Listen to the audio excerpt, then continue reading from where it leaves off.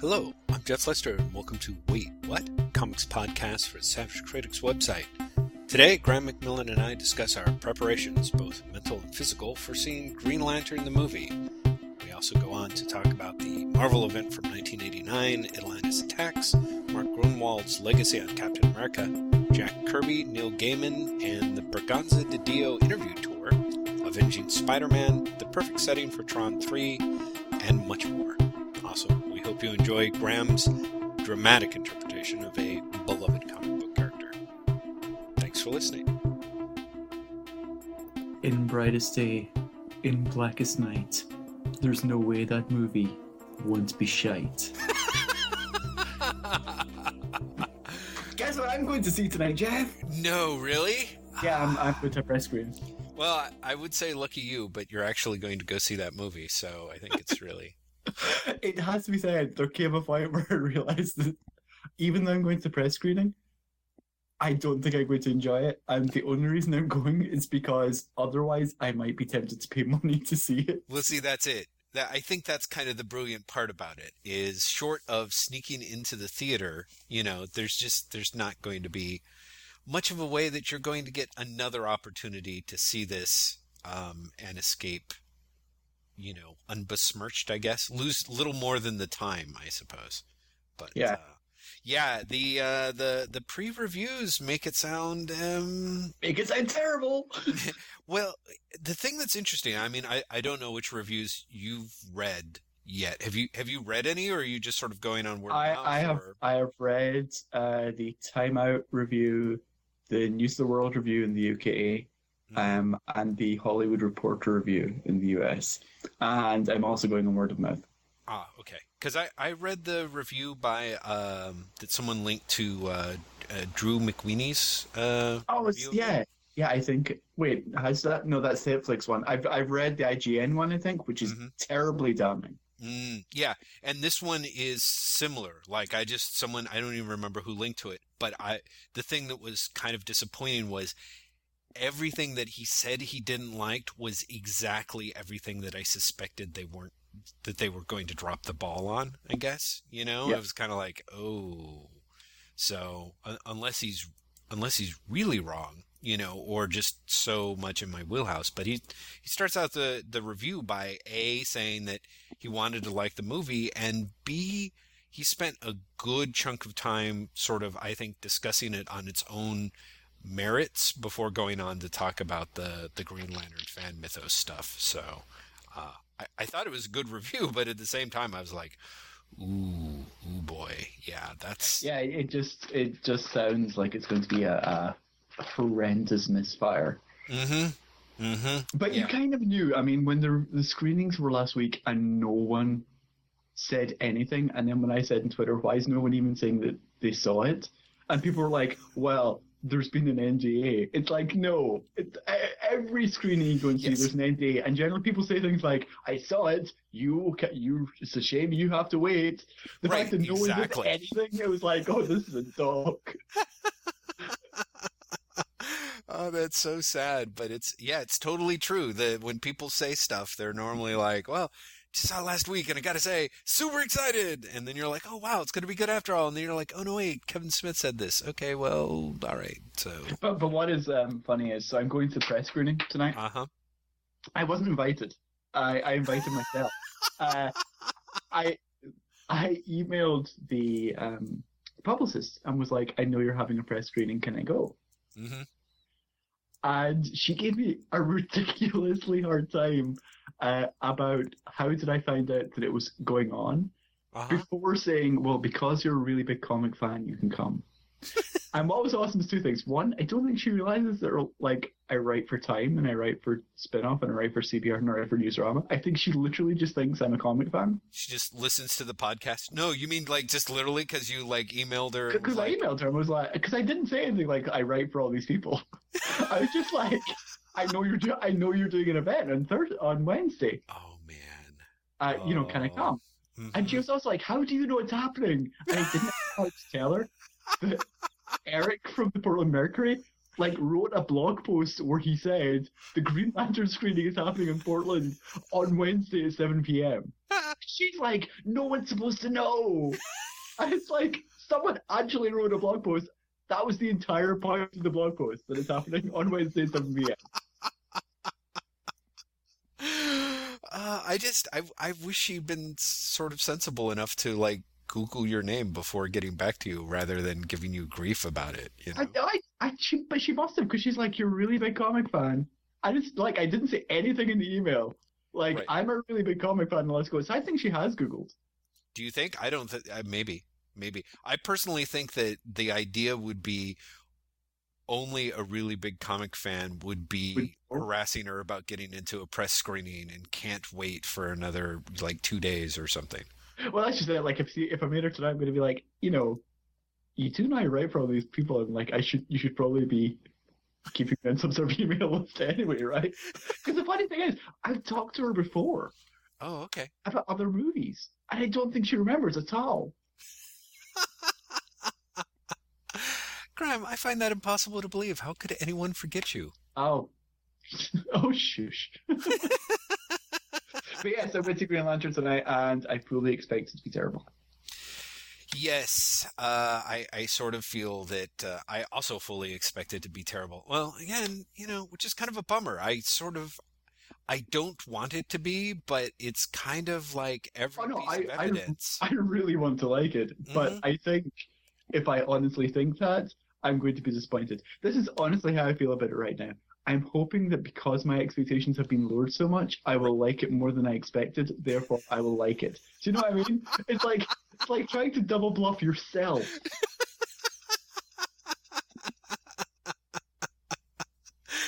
Oh my, I have to say, yeah, I hope that psychological warfare you're using on yourself actually works. Yeah, because how could it fail? Well, gee, if we just podcast tomorrow, I could have gotten your review of the whole thing. So, oh well. No, we're podcasting today, Jeff. It's Wednesday. We podcast on Wednesday. That's what we do. Apart from last week, when we did the groundbreaking podcast, the technologically challenged podcast with Brian. You know, I was really proud that we did that, and I thought it was great. And I generally think everything we do is terrible, but I thought that was a really, really good podcast. Wait, you do? I'm apparently too easily pleased with myself. Yeah. No, I thought it was a really good thing. It was great getting it up. And the amazing thing is that, at least for me, is like, because we did those 2 podcasts in basically 1 week, we're still on our weekly schedule. I know. We caught up. I was thinking that yesterday. I was like, not even like we had a week off, even though we had a week off. Go team, like, weird anxiety about taking time off. That'll look great on a jersey. Yeah, exactly. Weird anxiety. It'll be kind of interesting to see what we do next month, I guess, because I'll have to figure something out. So, the great thing is because we have talked about those things and written capsule reviews, I'm sort of like, okay, well, what are we going to talk about? Oh, I've got something for you, Jeff. I've got something I didn't even mention in my capsule reviews that I know is going to make your day. Fabulous. Jeff, when you were up in Portland, you and I went to Excalibur Comics together. We did. When we were in Excalibur Comics, we looked at the incredibly overpriced hardcovers. And one of those hardcovers we looked at and made fun of was Atlantis Attacks. Guess what I got out of the library? No. Yes! I have read all... Hang on, how many pages is it? I have read all 535 pages of Atlantis Attacks. Atlantis Attacks! The crossover that makes Fear itself look coherent. Fucking shit. Fucking shit. Well, please tell me more. There's actually so much to love about this Atlantis Attacks book. Not least of which is it starts with Silver Surfer, written by Steve Englehart. So therefore, you know you're in for the greatness, straight up. And it really pretty much is all massively downhill after the first chapter. But talking about starting the way you mean to go on, the credits for the Steve Englehart written chapter actually reads SFX Englehart story. Not Steve, SFX. SFX. Because it's a summer blockbuster, you see. Oh, I see. Does everyone else have similarly clever names? No. No, just him, huh? Just Englehart. Did you read Atlantis Attacks when it happened? I didn't. I did not. So here's the shocking discovery I made while reading Atlantis Attacks. Mm-hmm. It's not actually about Atlantis attacking at all. Really? Yes. In fact, it's fair to say that Atlantis doesn't actually really attack. They kind of attack, but they attack at like maybe one annual and get beaten. And this is halfway through the story. What it's really about is the deviant Gore perhaps, from the Eternals series. Mm-hmm. Decides he is going to team up he's going to get the Serpent Crown and take over the world. That's the plot of Atlantis Attacks. All right. I mean, yeah. You might think, how did that last 14 annuals? The answer is this: through every fucking way of killing time possible. There are so many like side plots that go nowhere, including my favorite. At one point, well, there's the whole Punisher annual, which is stunning in and of itself. But wow. Yeah, because the Viper comes into it, because it's Serpent Crown. Because, Atlantis Attacks is really all about snakes. Viper comes into it, and she has a drug that is turning people into snake men. Wow. And so the Punisher and Moon Knight team up to stop this happening. And they find out this happening because one of these snake men goes into a pet store and eats a rat in front of everyone. And the Punisher is like, I've got to follow that guy. Something's up. That's actually, honestly, how he finds out that that's going on. Also, I always want to say Glorious Godfrey, but it's a nihilist. Not a nihilist. Who is the guy? The Marvel guy who's Glorious Godfrey. And comes the book. Who is the Marvel guy who's essentially Glorious Godfrey? Do you know the guy I'm talking about? Tyrannus. Who? Tyrannus or Tyrannus. Oh, yeah. Right. He remodels himself as a lifestyle guru. Okay. That's a tough one, because he basically started out as, like, the Mole Man's more handsome brother, and then they seems like they never knew what to do with him, basically. So, but he becomes a lifestyle guru who hypnotizes people into serving him /the Serpent Crown, including he hypnotizes Spider-Man and Cloak and Dagger for no mutually apparent reason. Well, that's not true. The mutually apparent reason is that hypnotizing Spider-Man gives Daredevil someone to fight in his tie-in annual. Of course. It's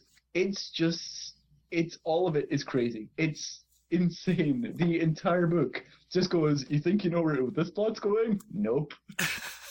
I seem to remember, God, was it the Hulk annual of that, though? Had lovely art. Like, there was one volume, like one of the annuals I remember. There's actually not a Hulk annual, but there is a Hulk tie-in from Marvel Comics Presents, which is in this. Maybe I've got it wrong. Okay, there are the annuals for, hang on, I'll tell you that, Silver Surfer, Iron Man, Avengers West Coast, X-Men, Amazing Spider-Man, Punisher, Spectacular Spider-Man, Daredevil, Avengers, New Mutants, X-Factor, Web of Spider-Man, Thor, and Fantastic Four. Well, maybe my memory is for crap then. Here, hold on. Or rather, continue talking while I Wikipedia Atlantis Attacks and discovered that you too want to read it. I wonder how much this book is now that I'm thinking about it. Seeing as I got it out of the library and would never pay money for it. Holy crap, it's $75. Listeners, if you paid $75 for this, I'm really sorry, because there's no way you can get your money's worth with this. What? Oh my God. $75, Jeff. Yeah, what's really, really weird about it is Rob Liefeld does art on actually 2 of the annuals, which is kind of surprising. So it's obviously, I mean, it came out in 89. So it's obviously like just on the cusp of that sort of generational change. Right. But the writers are Englehart, Roy Thomas, Terry Austin, Mike Baron, Jerry Conway. Wow. It really is like with this weird generational crossover. Totally. I mean, that is so... I mean, 89, but you've got a lot of the dudes from sort of the heydays of the 70s with... Yeah, and then you've got art by Ron Lim, Paul Smith, John Byrne, Mike Vosberg, Rob Liefeld, Bill Buckler. Right, yeah, Rich Buckler, who is inked horrendously by Tony DeZuniga, or however you pronounce what? that. I'm totally thinking of the wrong event. Are you thinking of the Evolutionary War, which is not in the Portland Library, and I really wish it was? Oh god, after reading The Lance Attacks, I was kind of like, I want to read all of these. I want to read, like, Acts of Vengeance. I want to read the Evolutionary War. Oh, man. Well, see, this is the thing that is kind of terrifying. We've spent a lot of time, and by we, I mean, I don't know, the marketing arm of comics divisions on the internet have spent a certain amount of time about talking about, well, actually, I take that back. Even Hibbs talked about Day and Date as the new newsstand, so to speak. It sort of strikes me as a sad fact that the library is sort of the new newsstand, and they're stocking terrible, terrible books. Like, I've gotten some great stuff from San Francisco Public Library, but I really feel the libraries are like, well, if it's in hardcover, See, you've said this before, and I think that's possibly true, but I would definitely say that Multnomah County Library is pretty much getting what people are asking it to get. Because there's an awful lot of stuff that's in hardcover that they don't have, and there's an awful lot of really obscure paperbacks that they do that are really good. I honestly think it's people putting in orders for this. Interesting. Well, that could be, and Lord knows, I guess I would feel better about that. But I am shocked by some of the stuff where I'm like, ooh, why in the name of God would anyone get this? I mean, but of course it's one person's treasure is another one's trash. I'm like, why don't we have an absolute Prez yet? I don't know. Oh, give it time. Seriously, with everything they're coming out with. It won't be absolute, but it'll be like the Prez Omnibus. Yes. Hardcover Prez Omnibus. Yeah, absolutely. With like a bunch of special features, which will probably be all the pages of the published issues of Prez. It'll have that, and it'll have Green Team. It'll be like the Joe Simon 70s Omnibus. And it'll have Brother Power of the Geek. And the thing is, I would buy that. I would totally. Yeah, if you lumped all of those all in one little thing, I'd totally go for that. DC, come on. Make it happen. Don't let us down here, DC. You've got two people, which seems to be about your prerequisite standing for a lot of your hardcover collections. Hey, I really like The Creeper by Steve Ditko. Thanks very much. Dude, I'm so thrilled that we're getting like a Commandy Omnibus that's got the first 20 issues. Like, this is going to be my third time buying the material, probably. Oh, but I'm telling you, if the second volume takes it all the way up to the end of the Kirby run, that's spectacular. Well, yeah, exactly. I mean, it would sort of have to. It'd be so close. If they just do 20 issues at a time, it'll be like 3 issues short. Yeah. Well, wait, I thought he left in, did he leave in the 40s? I thought he stopped writing in 30-something. Yeah, he might stop writing then. I'm pretty sure he's on art to like 43. Oh, wow. That sounds much later than I would have thought, which means that you are, of course, right. Let me see here. Blah, blah, blah, blah, blah, blah, blah, blah, blah, blah. But also from the Multnomah County Library, guess what else I got talking about Marvel from the 80s? Captain America, the Captain. The Mark Gruenwald's storyline where Cap quits and gets replaced by the crazy Captain. Wow. The one that pretty much synthesizes, like, it's like he'd read Steve Englehart run and was like, What if I just do this again? Right. Yeah. Yeah, no, it's a popular idea. The whole like, hey, Steve Rogers is out of action, and the only person we can rely on. It's kind of fascinating reading it. Something that I didn't remember, because I remember reading it in single issues when I was a kid. Mm-hmm. I didn't remember that he explicitly points out that this has happened before, more than once in the story. Because you even have Nomad turning up and being like, "Do you want the Nomad identity back? After all, this is why you created it." Right. And Cap's like, "No." But the other thing is, like the G.I. Joe reprints, there's much more social satire in there that I remember. Really? Yeah. I mean, I remembered, and I remember reading this when I was like 10 years old and being like, what? No, it must be later than when I was 10. Maybe like 12, 13. Right. Ronald Reagan consistently calling Nancy mommy. I remember reading that when I was a kid and being like, what's that all about? But yeah, like it's not social satire. Isn't that historically accurate?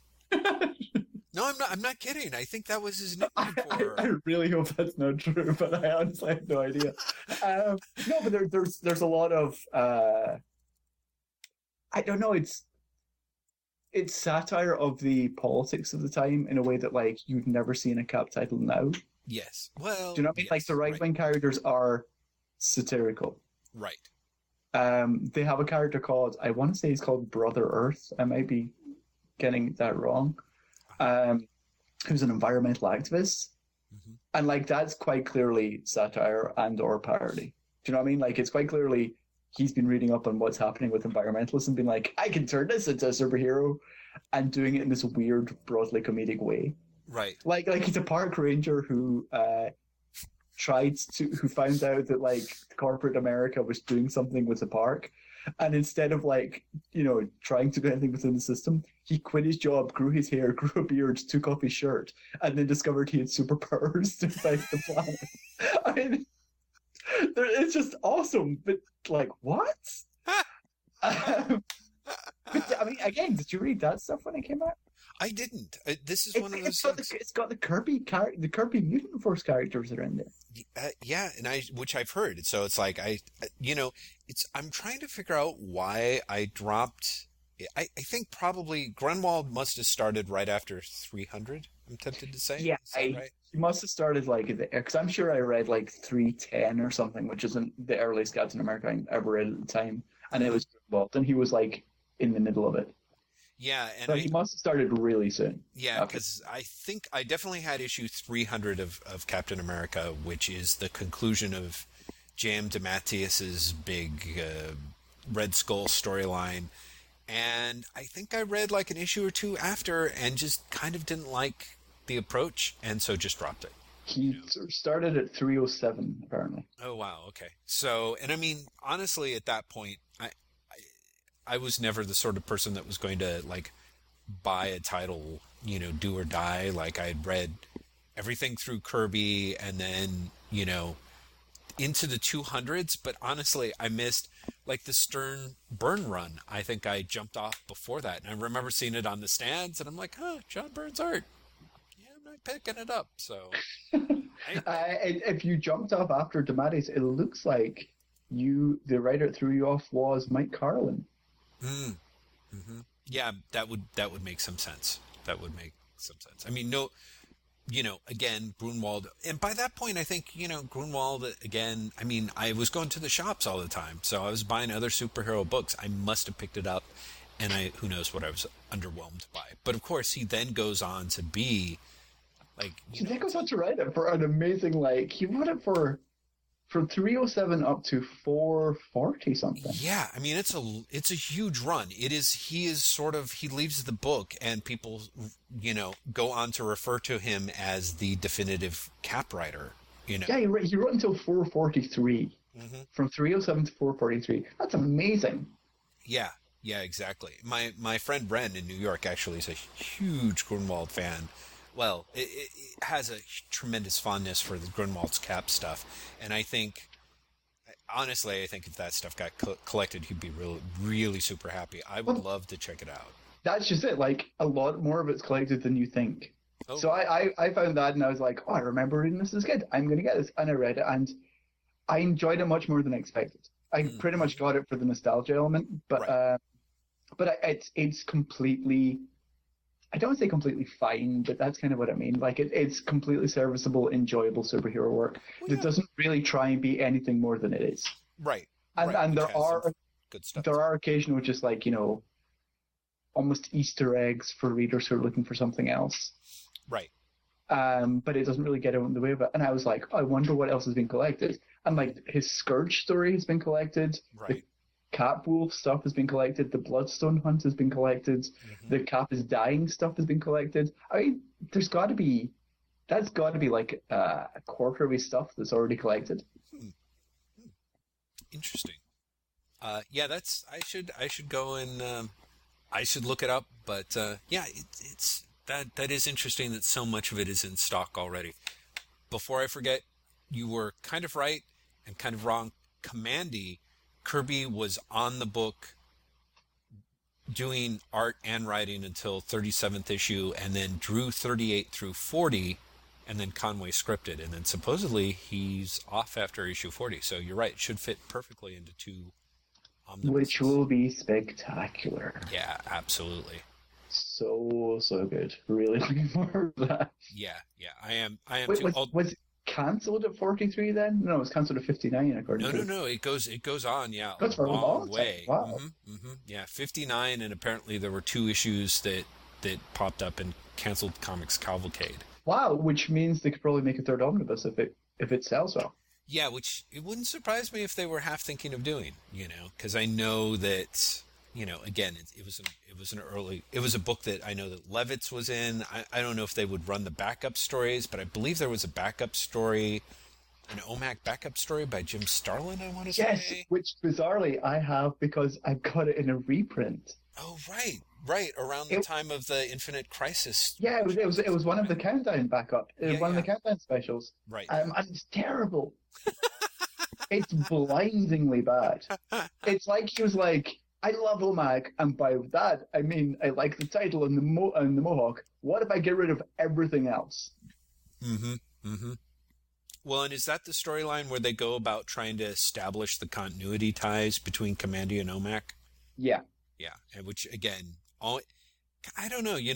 I want to say that's always a big mistake, but frankly, I'm sort of glad that people like Grunwald and Simonson worked the Eternals into the 616. I know. I don't know. I know that Kurt Busiek, for example, is not a big fan of that, and is a fan of it should all stay separate, or else it kind of doesn't work. And I also understand that, but yeah. If someone had done something interesting with the Eternals in the main Marvel universe, I would agree, but I can't think of anything that was done interesting with the Eternals in the main Marvel universe. No, I'm sure you are absolutely totally right. And yet, whenever a Celestial pops up in one of those books, it just makes me happier. Like, seriously, I was like Hickman's FF. There's a point where the Celestials pop up to get their asses kicked by the Legion of Infinite Reeds, and I'm like, oh my God, the Celestials, they just look so good. Like, I just love those motherfuckers. Just seeing them in a Marvel comic makes me happy. But I'm sure that you're what did you think? Right. What did you think of the Game and Rometer? Oh, I thought it was kind of lousy and sloppy. I mean, it sort of felt like, to me, it had the massive. Well, like 3/4 of it were very much like, kind of like, I felt like someone had it felt like a recycled screenplay to me. There were like bits and pieces in the opening of it, and the whole kind of resetting, the reboot element of it kind of made me feel like, yeah, this sort of feels like someone's spec script that they got paid money to like return back into the comics. But then you've got like Tony Stark popping up and talking about the Civil War elements of it, and I'm not a huge Gaiman fan. In fact, it's very safe to say that is a very ass-covering way of saying I really don't like Gaiman very much, generally. And so yeah, I thought it was really dull. What did you think? I would pretty much agree. I thought it was a horrendous misfire.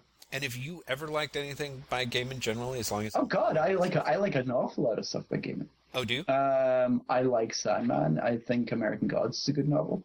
To be fair, outside of Sandman, I'm really, really changeable in his comics work. I like the stuff he does with McKean. I mean, Violent Cases I'm kind of hot and cold on, but I really like Signal to Noise. I like Mr. Punch. I like Mr. Punch a lot, actually. I thought that was well done. But, yeah, I don't know. Just I have a lot of problems with Gaiman as well. Mm-hmm. Mm-hmm. And I think that pretty much once Sandman was over, I feel that almost all the comic work he's done since, including the other Sandman projects, have been coasting. Right. Well, I think that this goes back to something I wrote a long, long time ago when I did a review of Coraline, I don't know, Coraline, the book, which is that Gaiman has a aversion to catharsis, I guess, that sort of strikes me as inapposite to what I'm actually want to get out of my comic book reading experience. You know what I mean? So while I thought it worked well enough for Sandman, especially in of its time and place, I remember like jumping off Sandman at around issue 40 or so, where I was just like, yeah, this just isn't. This kind of isn't going where I want. Like, I liked some of the things that it was bringing to the table, which were very new at the time, but like I always felt like, wow, you're not really good. You're really gonna totally kind of like puss out when it comes to every ending. I can just tell. I can just tell that your whole special trick ending is actually making it a non-ending, I guess. And so all of which is to say, I feel like him with Kirby's Eternals is an especially bad choice because Kirby is almost nothing but catharsis. It's kind of like, hey, here's a little bit of a story, and pow, somebody's gonna like be punched in the eye with like a steel hand. And I just never feel like there's enough of that going on in Gaiman's work generally. I'm laughing because I was also reading another thing I got from the library this week was the Jack Kirby Collector Volume 5. Is it the all steel hand issue? No, but it reprints a lot of pages from his Soul Love book that was never released. Oh my god, I remember. And what's it? I always want to call it like True Divorce Tales, but it's not actually called that. It's called something very similar. Right. From the same era. So like he's the 70s, he's a DC, he's trying to do non-superhero stuff. Right. And it never really gets released. Right. And they've got a lot of those pages in Jack Kirby Collector Volume 7. Wasn't it like Tales of Divorce? It was something crazy like that. But what's funny is, he's doing romance comics, but he's by this point in Kirby's career, he's turned into like Jack Kirby, all in capital letters. Yes. And so even his romance comics are hilariously overblown. Oh yeah. Immediately start with people being like, "I love her." Right. And she'll be like, "I am crying." Yeah, exactly. Which, I love, but it's just when you're talking about, Kirby comics rock stars and someone's getting punched down with steel hands, I honestly would not be surprised if that was like the unseen page 3 to so love. So they'll be love, "Hey baby, I'm making the scene. Oh, I've been punched in the eye. I am blind." And then she'll be like, "I will never see him because he can never see me." So, and like all of it in really tight close-ups. Apart from the fact that you left out the word awesome, that should have been sprinkled throughout like 8 or 9 times, I would say that's pretty accurate summation, I have to say. Oh man. Yeah, it was called True Divorce Cases. Oh, True Divorce Cases. Right. I got that, by the way, by Googling Kirby divorce. Oh, nice. And of course, the first 3 things that come up are a lawyer actually calls Kirby divorce. Oh my god, that's spectacular. If only they could convince him to do a promotional comic that he could give to potential clients. Drawn in the Kirby manner. Oh, so good. Kirby Collector again, something that I never buy because it's so blindingly expensive. Although that's not true. I buy the digital copies every now and again. Oh, do you? See, I was going to ask, because we had talked about that, I don't know, I want to say a couple of weeks, by which I mean probably like 3 or 4 months ago. And I keep meaning to go back to Tomorrow's website and buy a couple of those, see how they would look. Now, don't get me wrong, they're kind of pricey. And the Kirby Collector in particular is actually hard to read because it's printed oversized. Well, yeah, I would think that would be kind of hard on like... So when you're reading it on like an iPad, the type is actually really small unless you zoom in. Right. I also got a copy of the Alter Ego, the 100th issue of Alter Ego. Oh, wow. Which is magazine sized and much easier to read. Mm-hmm. And also spectacular because it's Roy Thomas talking about his 1980s experience with DC. Oh, wow. Which is basically, I went there and had the best of intentions and they fucked me. Yeah. Well, he had all this stuff that was relatively successful for the time, and then Crisis on Infinite Earths just like really fucked him. Like, yeah, but even after that, like, they basically are fucking him whole new ways. Like, all of a sudden telling him that Captain Marvel is not available to him as a character. Wow. After he's done his 4-issue origin story of it. Wow. Well, that's successful. Because I always wondered as a kid, why have they done 4 issues with Captain Marvel and they've never done a follow-up? Right. And it's because apparently Roy Thomas was told, yeah, someone else is using him. which turned out not to be true. No one used them for years. And he talks about Iraq, and he talks about the Johnny Thunder series. It's actually a really good interview. But no, so I got the Kirby Collector in PDF, but I got that because I just got Kirby Collector 7 out of the library. And I just love the Kirby Collector. I think Kirby Collector is just spectacular, if only for the pencils. I mean, even if you don't like the articles, and I like a lot of the articles, but even if you don't like the articles, just the ability to see pretty much half of his Superpowers issue from 1984 in pencil form. Oh yeah. No, it's true. I went through a period where I just bought a slew of them, and then I sort of eased off the throttle. As you mentioned, they're expensive. The oversized ones, the print ones are really expensive. The print ones are like $10 now. Right. Yeah, they're kind of hard to store because they're enormous.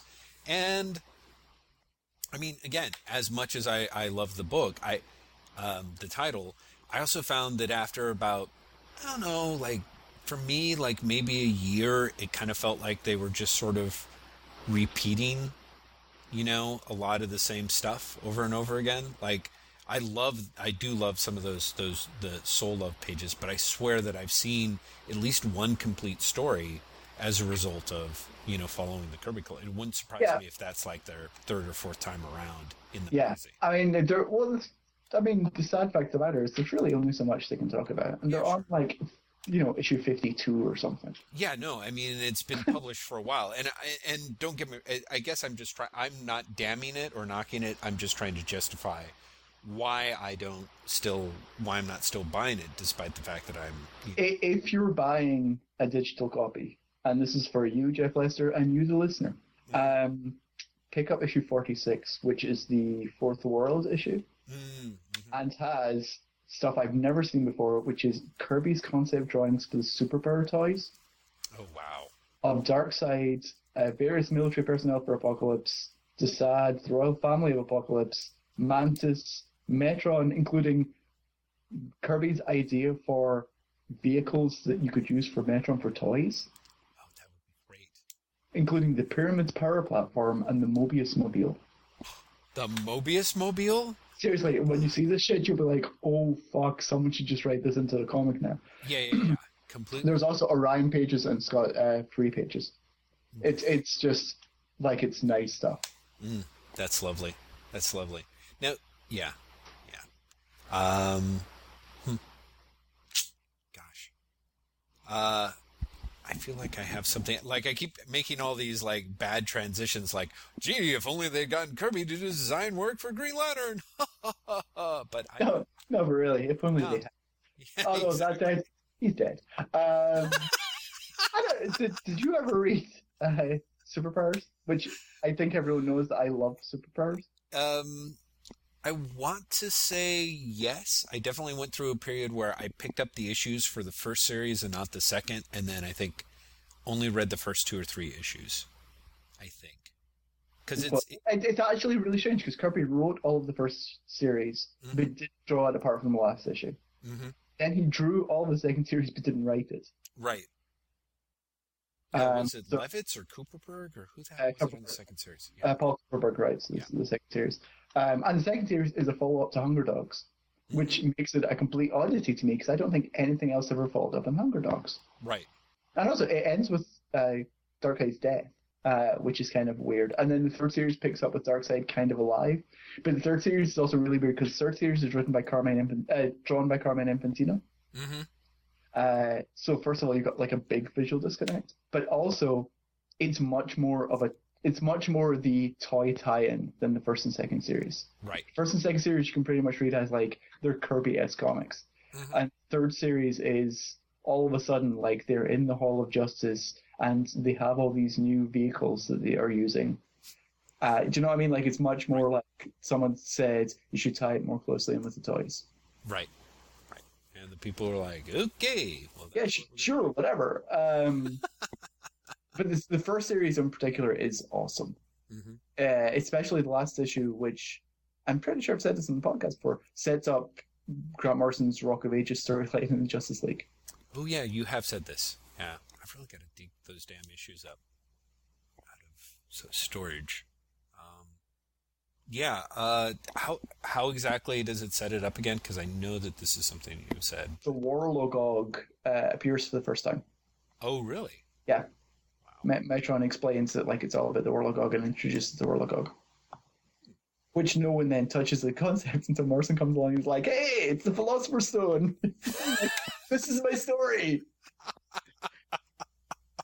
Well, switching gears from Kirby to Morrison, as we're known to do, did you see I assume you saw the little online video of him talking about... I actually haven't. Really? Yeah, I haven't had a chance. Okay. Well, this is... Is it good? I just saw the excerpt that was on Heidi's blog, so I don't know if it's the whole thing or not, but I found myself going, it seems... as I think Morrison sometimes can to me when he speaks, in that I think that he is always very measured and very sensible and always seems very, sincere in what he's saying. Mm-hmm. But I think at some point I just kind of became aware of, I sort of feel like he's saying just minor variations on what he's said any other time I've seen him in public. Yeah, so a lot of that. I've had that feeling for a while. I've had the feeling that Morrison is repeating himself in a really weird way. Mm-hmm. At least in his public appearances, maybe not in his work, although I think you could make that argument as well. Yeah. But I think there's... Yeah, I'm definitely thinking public appearances. It's like he's come up against a wall of... There's only so many ways I can say this is the furthest I've pushed superheroes ever. Right. Superheroes are the greatest idea humanity has ever had. Right. All of that stuff. And so it really is becoming very repetitive. Mm-hmm. Mm-hmm. Well, and I was kind of hoping that this might be one where he sort of talks about, I don't know, actually between that and the Bob Harris, Eddie Berganza interview over at The Beat, which I'm assuming you read. Oh, I've read that. I've read the Comics Alliance one. I've read the CBR one. I've read the Newsarama one. And it has to be said, if you've read one, you've pretty much read them all. I'm not joking. They obviously have talking points they want to hit. Right. Because they are working them in no matter what you ask them. You could ask them, what did you have for breakfast this morning? And they'll be like, the great thing about the relaunch is a death in the family still counts. Yeah. And you're like, what? I asked you what you had for breakfast. Are those new pants? Yeah, and so a Killing Joke still exists in this new continuity. And you're like, what? Do you have Tourette's? What's happening? Why are you telling me that these two exist? But also, like, what the fuck? Why have a relaunch and then say these two stories, which dramatically affect characters that we're going to be using them in ways that leave them not in the position that we are using them? Why do you say those are the ones that exist? Yeah. No, it's fascinating. I've just read The Beat one and had woken up to see people sort of talking, tearing apart some of the various talking points. And I assumed it was from this interview, didn't realize it was also from others. Oh, they did like 5 this morning. Yeah. And so, but the whole idea of having specific storylines continue from old continuities, I think,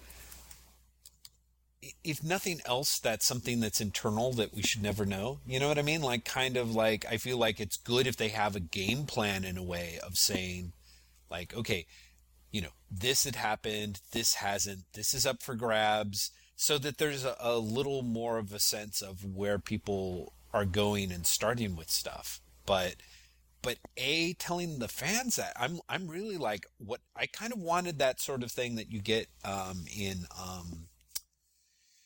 Scott Lobdell's interview on Titans, where he's kind of I definitely want to have the sense that things have happened before. I don't want to exclusively write anything out, but I definitely don't want to start including things. I just want you to get a sense of these are the characters, they've been around, and these are sort of their origins, I suppose. You know what I mean? And that struck me as far more sensible than saying, hey, don't worry, Killing Joke is still, I don't even know why you would bother to mention Killing Joke and Identity Crisis as... Well, this Actually, I think I know why, and I think it's everything to do with what Hibbs said last week.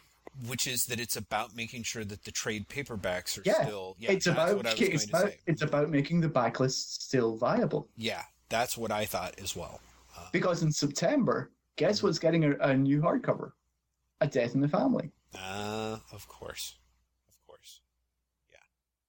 Yeah, no, I mean, I could understand where some of that stuff would come from. Like, I think that, one or two of those things, like definitely Death in the Family. I'm like, yeah, sure, you kind of got, even maybe, I don't know how they would work Death of Superman in there. But no, Death in the Family is the one I think you have to take out.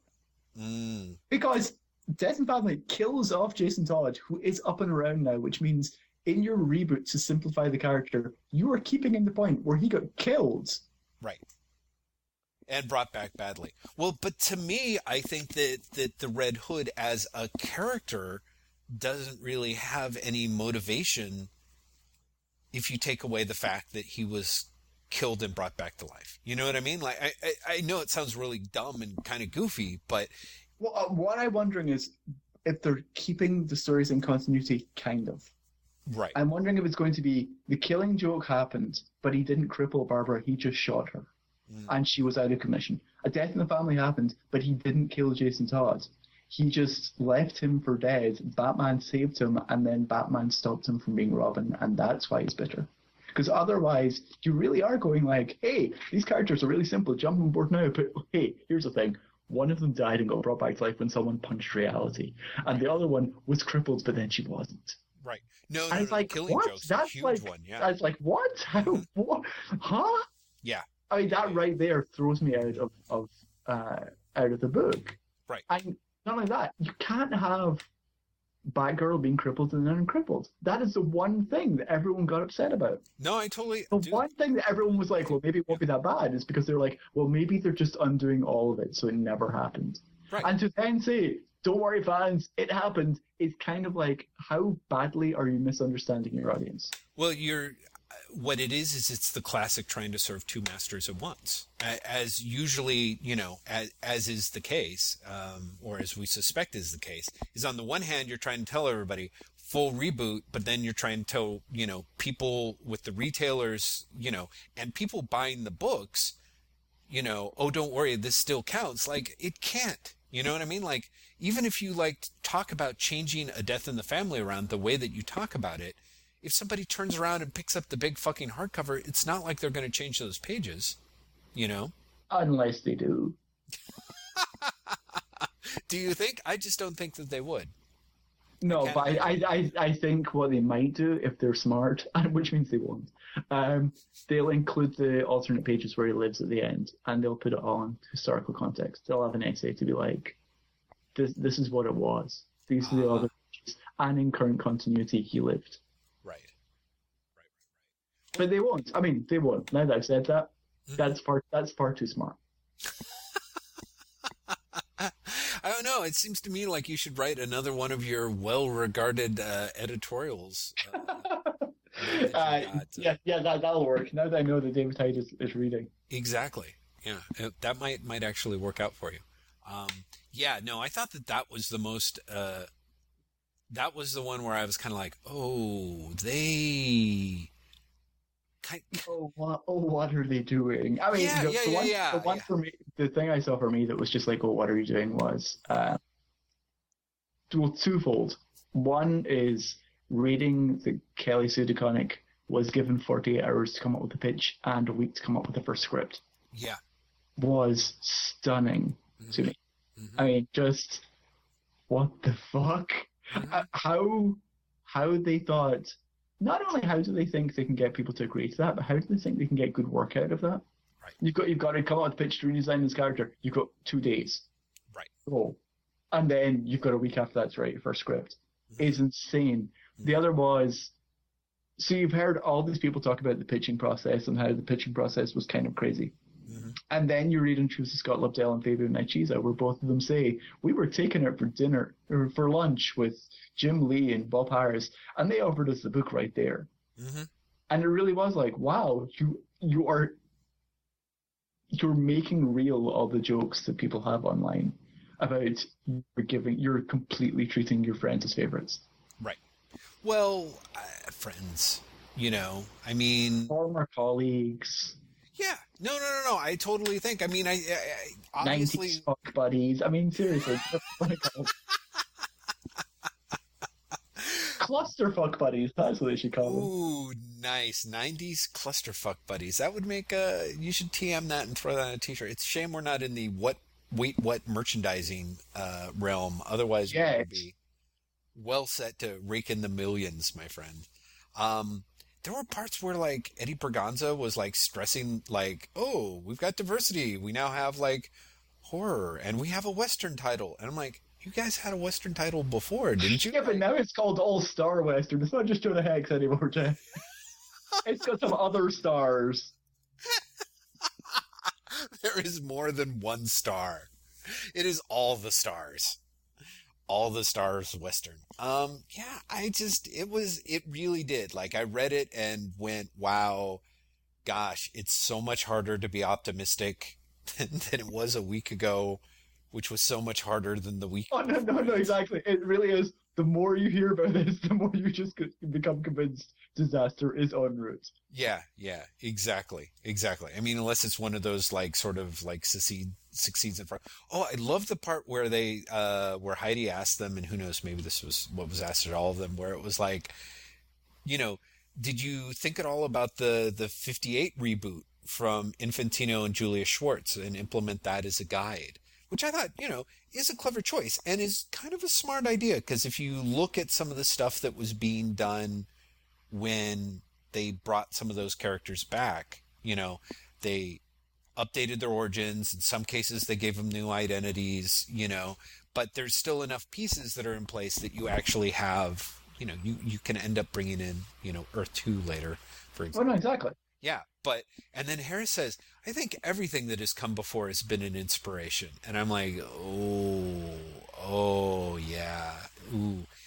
I was just like, that's such a non-answer. I mean, it's filled with non-answers. Something that the whole thing was filled with non-answers. Almost every single one was appallingly empty. Yeah. Apart from when they slip up. Uh-huh. So, for example, seeing Vanita Rogers and Newsarama get Eddie Berganza to say that Jeff Johns' stories are being used as a guide for the way they're presenting characters from now on was really telling, because it's the first time they've ever actually said that in public. Right. Well, that's great that that's out there. But it makes sense. Do you know what I mean? Like, oh, of course. Of course it does, because, Johns is like one of their two successful writers. Right. Well, and I just don't think, whether this Green Lantern movie flops or not, and that's more of me trying to be super optimistic, there is the idea of Johns took that character from this franchise as kind of a thing that we apparently have exploded and we don't know how to fix it, to where he actually fixed it and for a while made it look like it was going to be better than it had been before. So... Oh, I'd go further. I think he did make it better than it had been in like 10 years. Well, see, this is it. The reason why I was waffling is some people are like, no, ever. And, I think you and I are too much in the Englehart Green Lantern Corps tank to actually be... Oh, I'd even say that I think Johns basically took it to the same height as Gerard Jones did in the 90s. I don't think he really took it beyond that. Mm-hmm. But I also think that, like, you could pretty much point to Gerard Jones as, like, one of the highlights of Hal Jordan as a solo character. Mm-hmm. So... Mm-hmm. Interesting. Yeah, no, I definitely... I mean, I think that Johns has done some amazing stuff, and until it's all kind of getting kind of mucked down, but, his whole color wheel concept actually really did juice things up there for a good long time. So, yeah, I mean, I can see them being like, yeah, this is our template. And, I can even see how they were trying to do that with Superman's Secret Origin, which I don't think came across nearly as well, No, I think... And it's a shame, actually, because if you think about it, that is the fourth revised origin for Superman since Crisis on Infinite Earths. Right. And even that is, again, being thrown out. Yeah, exactly. And we're getting... And again, really quickly, like, within 2 years of publication. Yeah. No, agreed.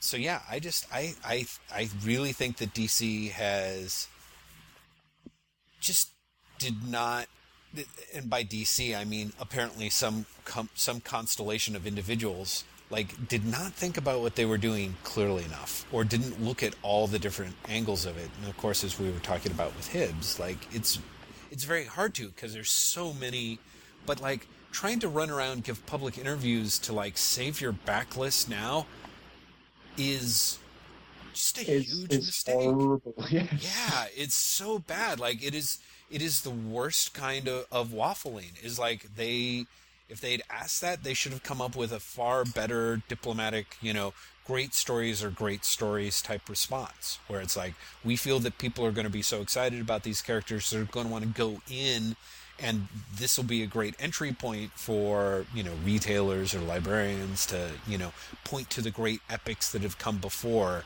to, get people more excited about what we're going to do moving forward. Yeah, I mean, what I think the way to save the backlist was not to basically say, oh, it all still happened, it's okay, but to change the way you approach backlists. Stop collecting fucking everything and collect the really good stuff and present it as, here is a genuinely classic run that spotlights something about the character. Well, yeah, but see, I mean, clearly they weren't, I think they're scared enough or worried enough that they were going for their big ones. They're like, oh, death in the family, Killing Joke, Identity Crisis. Like, I'm like, why don't they just say that, like, Watchmen's still in continuity while they're at it, Don't worry, guys, Sandman's still in continuity. Don't say anything. Talking points for next time. Yeah, I don't know. What was interesting was all of the interviews basically were exactly the same interview, apart from, like, one of them would have, each one would have, like, one point of interest that they hadn't said anywhere else. The Comics Alliance one terrifies me. Really? Because Laura asks, is this it? Are new titles going to launch and keep rolling out in October, November, December? Right. And they say emphatically yes. Shit. Yeah, that's kind of what I was worried about. Well, let's face it, I think everyone was expecting that. Mm-hmm. I don't think at any point anyone really thought that there wouldn't be any new titles. Right. But, holy crap. I mean, what? Yeah. Yeah, like... when do they stop? They've already doubled their line. Well, 1.5 their line or something, right? Or is it an actual doubling? It's like 1 2/3 of their line. They've gone from like 31 books to 52 or something. Mm-hmm. Yeah, that is pretty crazy.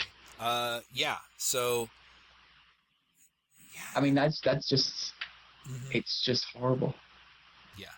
The other thing that was interesting was Cully Hamner has said outright that the redesigns are still happening. That the images we were showing when they announced everything are not necessarily the final images for the characters. And in one of the interviews, I can't remember which one, it might be the CBR interview, Braganza talks about one of the reasons they want books done 3 months ahead of time is that they want to be able to tweak things. Oh, shit. Oh, those idiots. Oh, no, they're fucking everything up. Oh, my God. Oh, my God. Ugh.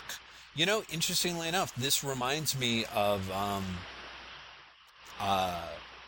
one of the things that actually did sort of make me feel kind of like, I'm like, why can't the fans run DC into the ground instead of letting DC executives run DC into the ground? Was when people were like, let's get Devin Grayson back writing DC. I would love that. I think that would be a great choice. But did you see her response to that? When Gail was nagging? She was like, I would love to do that. I'm not doing that. But if you guys are all excited, next year I've got a really big project coming out from Random House, which I'm really happy about. Devin, I feel, was kind of run off the comic scene. Mm-hmm. Complete dicks. I love the idea that she's going to have a new book out next year. Yeah. No, me too. And it would be great if it's, she had her own stuff that she wanted to do. She was an incredibly creative individual. So, but I also think she had a lot of love for, the DC characters, and I think and especially the Batman characters. Yeah, exactly. Well, that's it. She really she's somebody that having her in the Bat family, I think set of titles is always a plus. But I do remember, I think it was at WonderCon or something, she was on a panel way back when, and she was like, yeah, you know, you learn that if you turn your stuff in on time, that just means that you have more, it's more time for the editors to mess with stuff and send changes back to you. You know, it's one of the little, you know, she didn't say this part was my realization is that there's part of the industry sort of like the later you run, the less changes you have to make just by nature of the beast. So therefore there's a little slight incentive, I suppose. You know what I mean? To like turning something in so that nobody has time to, I mean, the idea that they would turn around and be like, oh, hey, these look great, but we've, you know, we're actually, here's the new model sheets for Batman, if you could draw them on point. Also, if you could leave out the point about his parents being dead, because we're still resolving that in meetings, you know, that sort of thing. Like, that'd be awesome if that sort of changes the thing. They're like, don't worry, Batman Inc. still happens. Nightwing was still Batman, but get this, Thomas Wayne has been alive all along. All this time. That's right. And he's now Bat's dad. Bat Dad, exactly. Exactly. He's Bat Dad, and he has a secret identity on top of that as Bad Dad. Yeah. Which Bruce hasn't caught on to yet. Because he's the world's weirdest detective, except where it comes from his dad. Crazy hijinks ensue. Dude, I'm telling you, why we're not pitching this stuff. Like, you know. Have you, like, come up in your brain with, like, all the other people that should be doing comics instead? You know, last week I was like, Greg Rucka and Chris Mitten should be doing Wonder Woman, and I can't get it out of my head now. I'm like, I want to read that book rather than Brian Azzarello. And today, thanks to Colleen Coover's absolutely fucking hilarious Superman ex-girlfriend Lana Lang strip. Have you seen it? Yeah. I honestly was like, why is Colleen not doing something? And then, as soon as I was thinking, I was like, if someone in DC could get Kate Beaton to write a superhero comic. Oh my God. I know. Well, or even, you know, frankly, I mean, I love Colleen's style. I love her as a cartoonist, but she is a very solid writer in her own right. I mean? Love to see her write a book. Yeah, just to have her write a book and then, you know, get whatever's closer to the DC house style to draw it. But no, she's a tremendous talent. You know, it's kind of weird. I, for whatever reason, have avoided the whole, like... Define which? Well, just sort of like, I think I would start getting really depressed if I started going down the route of like... Yeah, that's the problem with me. Like, I have started getting really depressed. I've thought of all these things and I was like, I would much rather read that book. Right.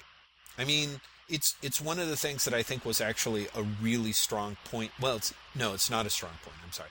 One of the things that I think that came to my mind while reading Chris Sims's article on Comics Alliance, arguing why Marvel and DC should do in-continuity webcomics, which I think is a great is at least a strong enough idea to try. Let's put it that way. I see all sorts of little problems, but I say go for it. But for me, I think there's this thing of like when I see the stuff by Colleen Coover, or I see, you know, the various pitches, or even when people take some of the characters and use them in strips, I'm like, wow, there's such a diversity with what you can do with Batman on the internet as opposed to what you could do with Batman in continuity. Yeah. Yeah, and I still feel that that's really the case. And I mean, that's sort of, I suppose that's kind of the case, I suppose. But, you know, like the case. I mean, that's sort of, you know, just sort of a given. But I do realize, like, in a way, the internet allows fandom to submit fanfic versions of these characters so that everyone can see them. And, you know, I've been thinking a lot about this recently. Isn't your relationship with the character why you're following these characters in many cases? You know what I mean? So, no. Well, I guess what I mean is like, if you have, like, I'm interested in Batman for whatever reason, and I'm interested in what I think of as comics fandom, you know. And in the past, if you were interested in Batman, your outlet was essentially the Batman comic books. But you can go on the internet and see 9 million different interpretations of Batman. Some of them not at all to your liking, some of them very much to your liking, and most of them assuredly pretty amateurish. But there is some stuff that's being done in a way that kind of makes me feel like the internet has the fandom side of comics where you are interacting with other fans, and it kind of has the characters in a way that you can recognize them and sort of push the envelope with them. You can do the fanficky stuff with them, and it's almost like that's the only thing going for the big titles is the level of professionalism and the idea that what you're doing with the characters, quote unquote, counts. Yeah, you know what I mean? But like, once you take out the counts part of the equation, to me it suddenly starts skewing more and more toward quality. So, you know, but you see, that's the weird thing. I think there is a certain school of comic fans that would completely agree with you and would point at things like All-Star Superman as, or if they're of a different bent, Kingdom Come, as projects published by the owners that don't take place within continuity and are better for it. Right. And it's one of those things that I feel like that argument has not only already been made, but already been won. But then there's this entirely different, crazy alien group that are like, no, All-Star Superman, sure, it's fine, but listen, in that issue of Superman by J. Michael Straczynski, the real Superman walked across America. Right. And I think that's where Chris's argument is. That there's this like crazily faithful audience that only wants to read about the real Superman. And so anything else, even Ultimate Superman, will not work. So doing, Colin Coward Superman, they won't be able to, they won't even be able to appreciate it on any level. But isn't that number of fans really just the 50,000 fans that are buying Superman? Sure, but here's the thing. DC can't afford to piss those 50,000 fans off. Because if they decide en masse that they are going to actually follow through with the internet threat of never buying another Superman comic because they're so upset, DC's fucked. It's this really weird place now where the only way the industry can survive is if... Not the only way. The most likely way the industry can survive is if you fuck the long-term obsessives.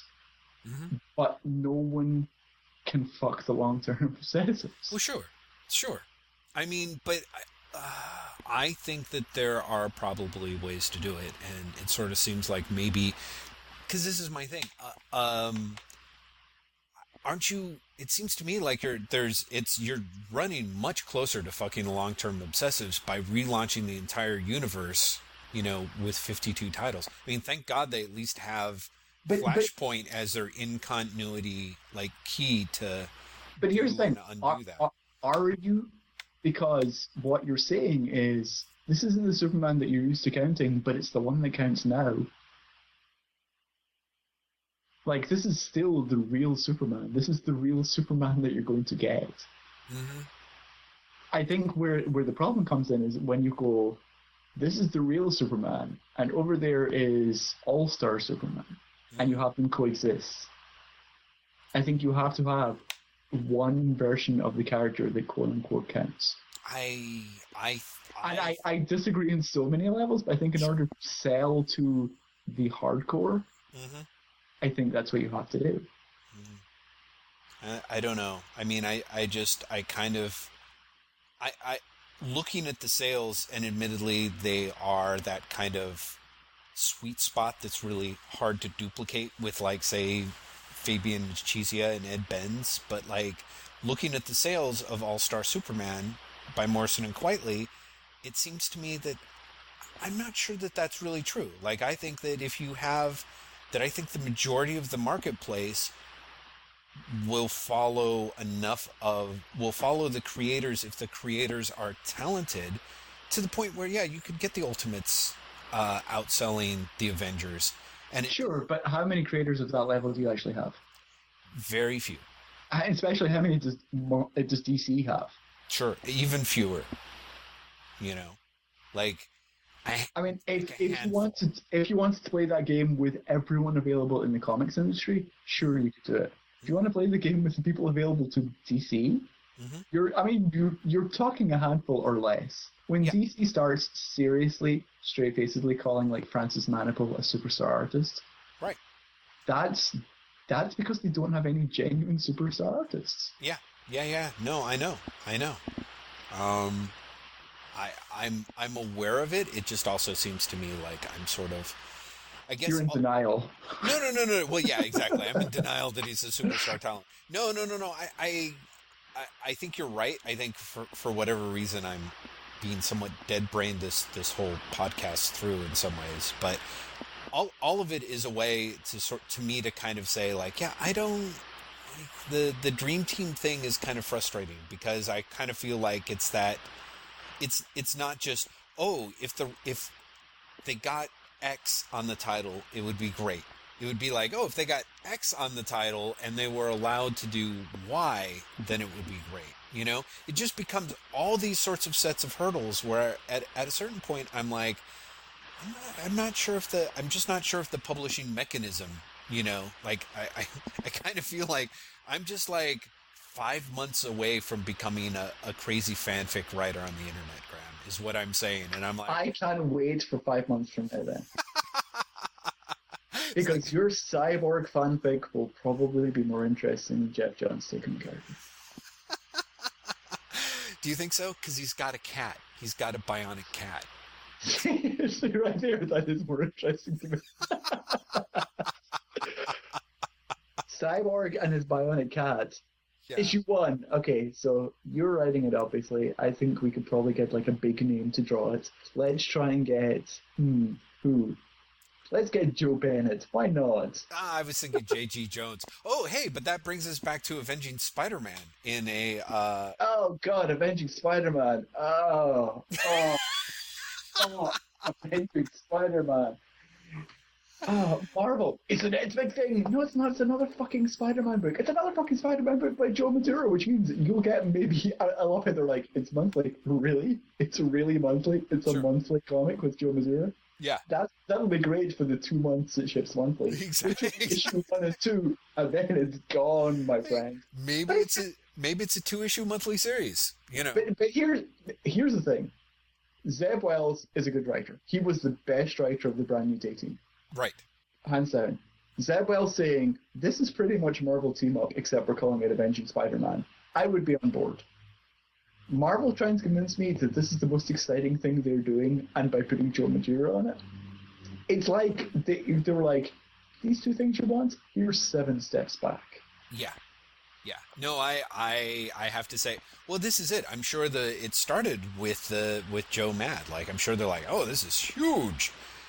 But yeah, I've never been so turned off as like, even just the title, even just Avenging Spider-Man. I'm like... It's so hilarious, isn't it? I mean, we're so close to the Advantageous Spider-Man. Yeah. We're so close to Advantageous Spider-Man.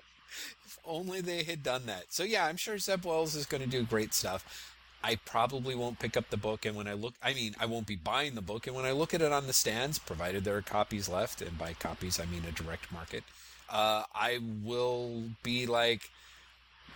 Joe Mad's art, like his stuff on the Ultimates 3.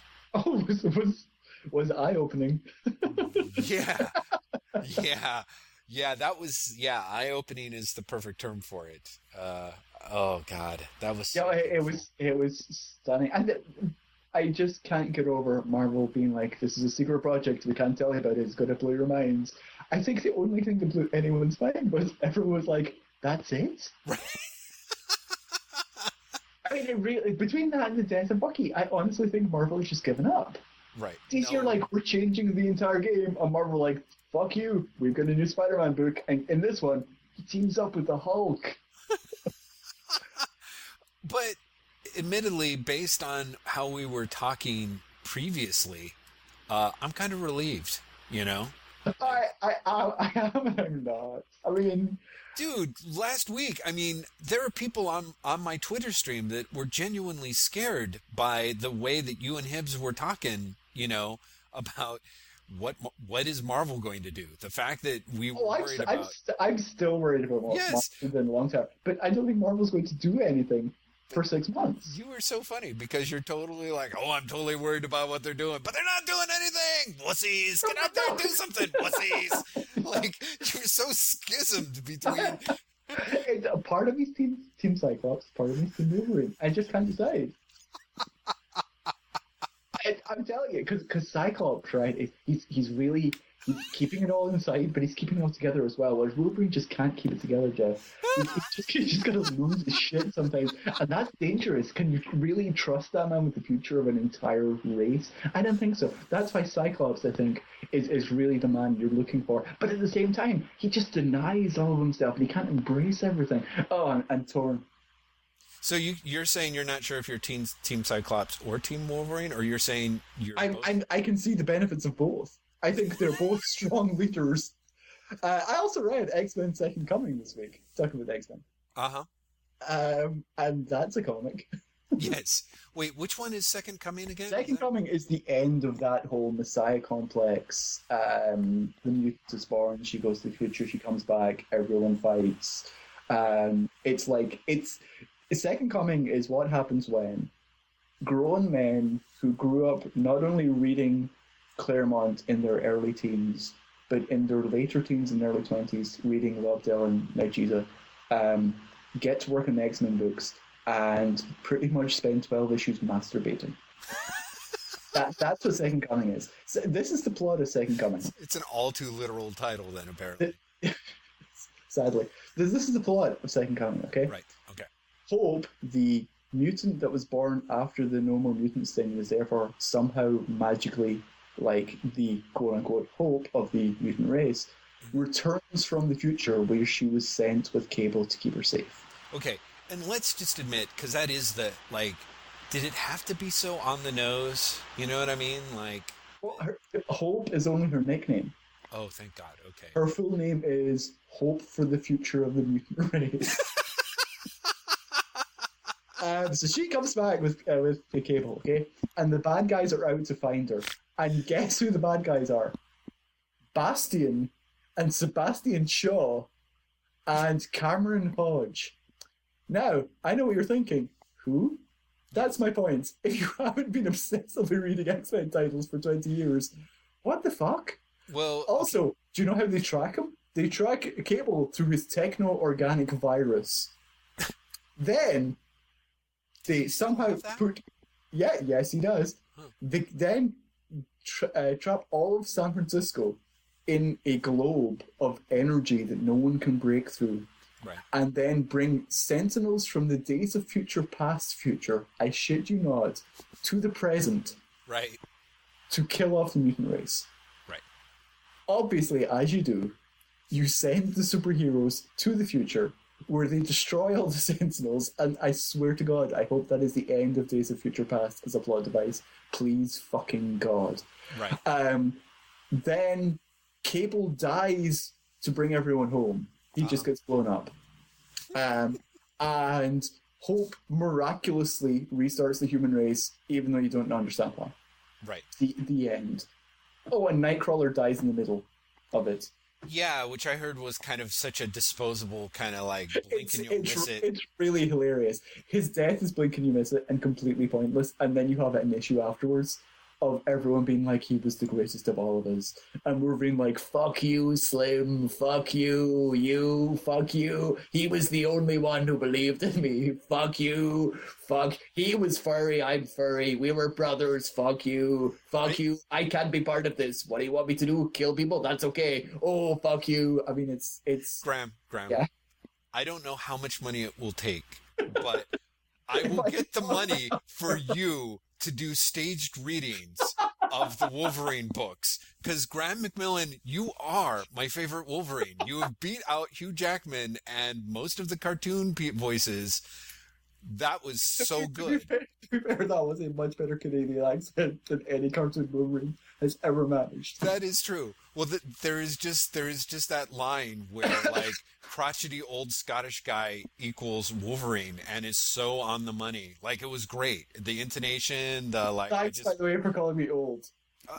I'm because you were trying to sound old. You weren't trying. You were trying to sound grizzled. You didn't sound like you. That's what I'm saying.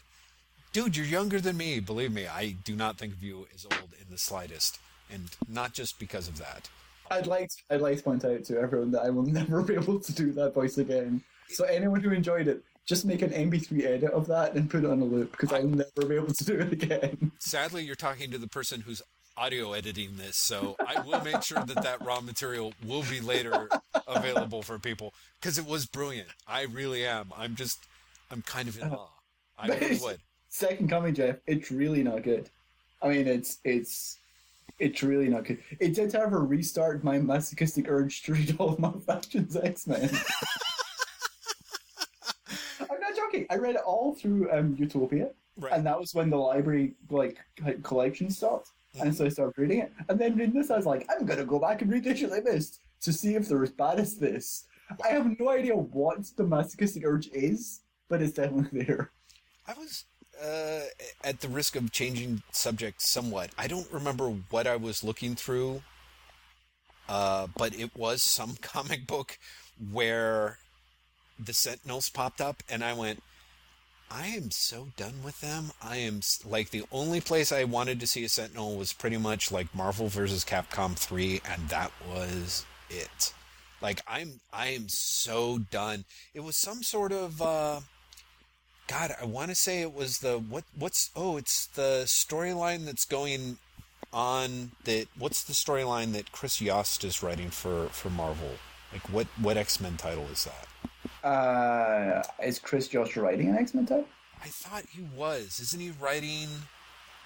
Shit. So he's writing this story where it's like the showdown between the X-Men and... Oh God, yeah, he's doing a run on X-Men. Is it just X-Men? It's just He's doing a run on X-Men right now. I completely forgot about that. Right. Yeah, so that whole storyline where it's like suddenly Cyclops remembers all this stuff that had originally happened when the group first formed, because... Which is just like Second Coming. Second Coming, where all of a sudden they're like, hey, remember this team we never remembered before?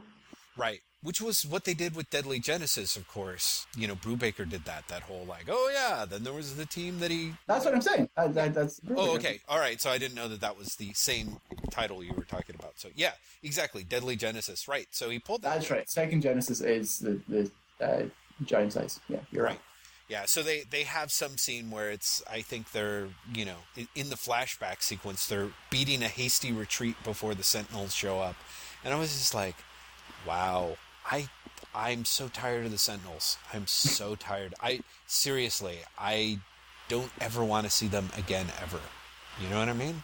Well, that's sad, because you're reading an X-Men book, and if there's one thing that comes around all the fucking time in X-Men, it's Sentinels. I know. That's why I'm hoping the Second Coming genuinely is the point where they're like, you know what, we can say goodbye to Days of Future Past now. Yeah, no, that's it. I was kind of like you saying all that stuff. I'm like, great. All they have to do is like then take out Age of Apocalypse. I mean, the X-Men really are like... X-Men gets an idea and is like, we will mine this fucker to death. Yeah, and that's just while Chris Claremont's doing it. And then when he leaves, everyone else is going to be like, oh man, I can't wait. I can't believe I'm doing a Sentinel story. This is so awesome.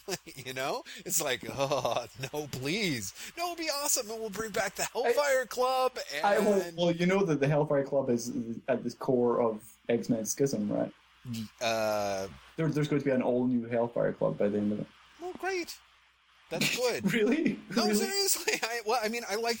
This is the thing. Like, I'm one of those guys who, because I skipped out on stuff, like, there's times where it's like, oh, yeah, and then we're bringing back the Marauders. And I'm like, I vaguely remember them. And it's, then we're bringing back those scary Australian bounty hunters who never bathed. The Reavers! Yeah, thank you. My God. Unless that's another group that you're talking about. Like, No, all these the guys. Reavers are the scary Australian cyborgs. Ah, thank you. Right? So they've got all this stuff. They're like, we're bringing them back. And I'm like, I don't even remember half these people. But, they're going, when they stick to the tried and true that I remember, I'm like, dudes, I'm so done with them. Like, so part of me is like, sure, Hellfire Club, why not? I remember the idea of it. I will pick it up and do something different with it. As we said, in terms of bringing things back, the teaser images that they've released for Schism, first of all, are appalling. I can't believe they're selling it on, hey, it's Cyclops versus Wolverine. I know you've seen that 7 million times before, even if you haven't read an X-Men book in 20 years. But seriously, this time's different. Right. When they released the pages from the first issue, and it's Quentin Quire from Morrison's run back. Right. Mm-hmm. It's honestly like, did you not read that comic? Yeah. How can you bring that character back? How can anyone bring that character back? Well, they've got a couple, like, however long it is, like 40 years to kill before he comes back as Phoenix or something, right? Like, yeah, so he appeared in the pages, and I was like, "This is terrible." I'm getting to fight with Benjamin Birdie on Twitter about this because he's like, "It's awesome," and I was like, "This is terrible." And I then Wikipedia'd Quentin Quire to find out how his story ends because I haven't read it in a long time. Right. And I discovered that he's actually been back for a while. Yeah, And he came back because, according to the official story, he got bored being an enlightened deity, so he thought he'd come back to Earth as a human and be a supervillain. Who the hell wrote that? I don't know, but isn't that hilarious? I know that I've become super enlightened and realised that conflict is an artificially constructed structure by humanity. However, once I figured that out, I thought I'd come back to be a supervillain. It's like a video game. And once you figure out it's like a video game, why not go back and fuck shit up? What the hell? That is actually the entire plot of Tron 3. That would be great. It's actually called Tron Fuck Shit Up. It could have done better than what they had in the theaters for Tron Legacy, it sounds like. Like, people would have been like, Tron fuck shit up? I'll go see that. I totally would. I saw the trailer for Tron Legacy last night. I was watching Tangled, of all things. The last Disney animated movie that came out, which is, by the way, absolutely fucking spectacular. Wait, what is Tangled. Tangled. Thank you, sorry. The Rapunzel movie was actually genuinely wonderful. I heard great things, yeah. But no, on the DVD, they have the trailer for Tron, for the Tron Legacy. Right. And I honestly... I want to see it, but I want to see it in the same impulse that I want to read Fraction's X-Men comics. Mm-hmm. As in, like, I know there's almost no way that I will enjoy it. Right. But I kind of can't help myself. Yeah, I can sort of, I understand the temptation almost. Because there's times where I keep telling myself, I'll get around to seeing that at some point. But I remember seeing that trailer and just being like, I want almost nothing to do with it. Oh no, the only reason I want to see it is the special effects. Well, yeah, and for me, that's kind of the weird, I want to see CGI Jeff Bridges.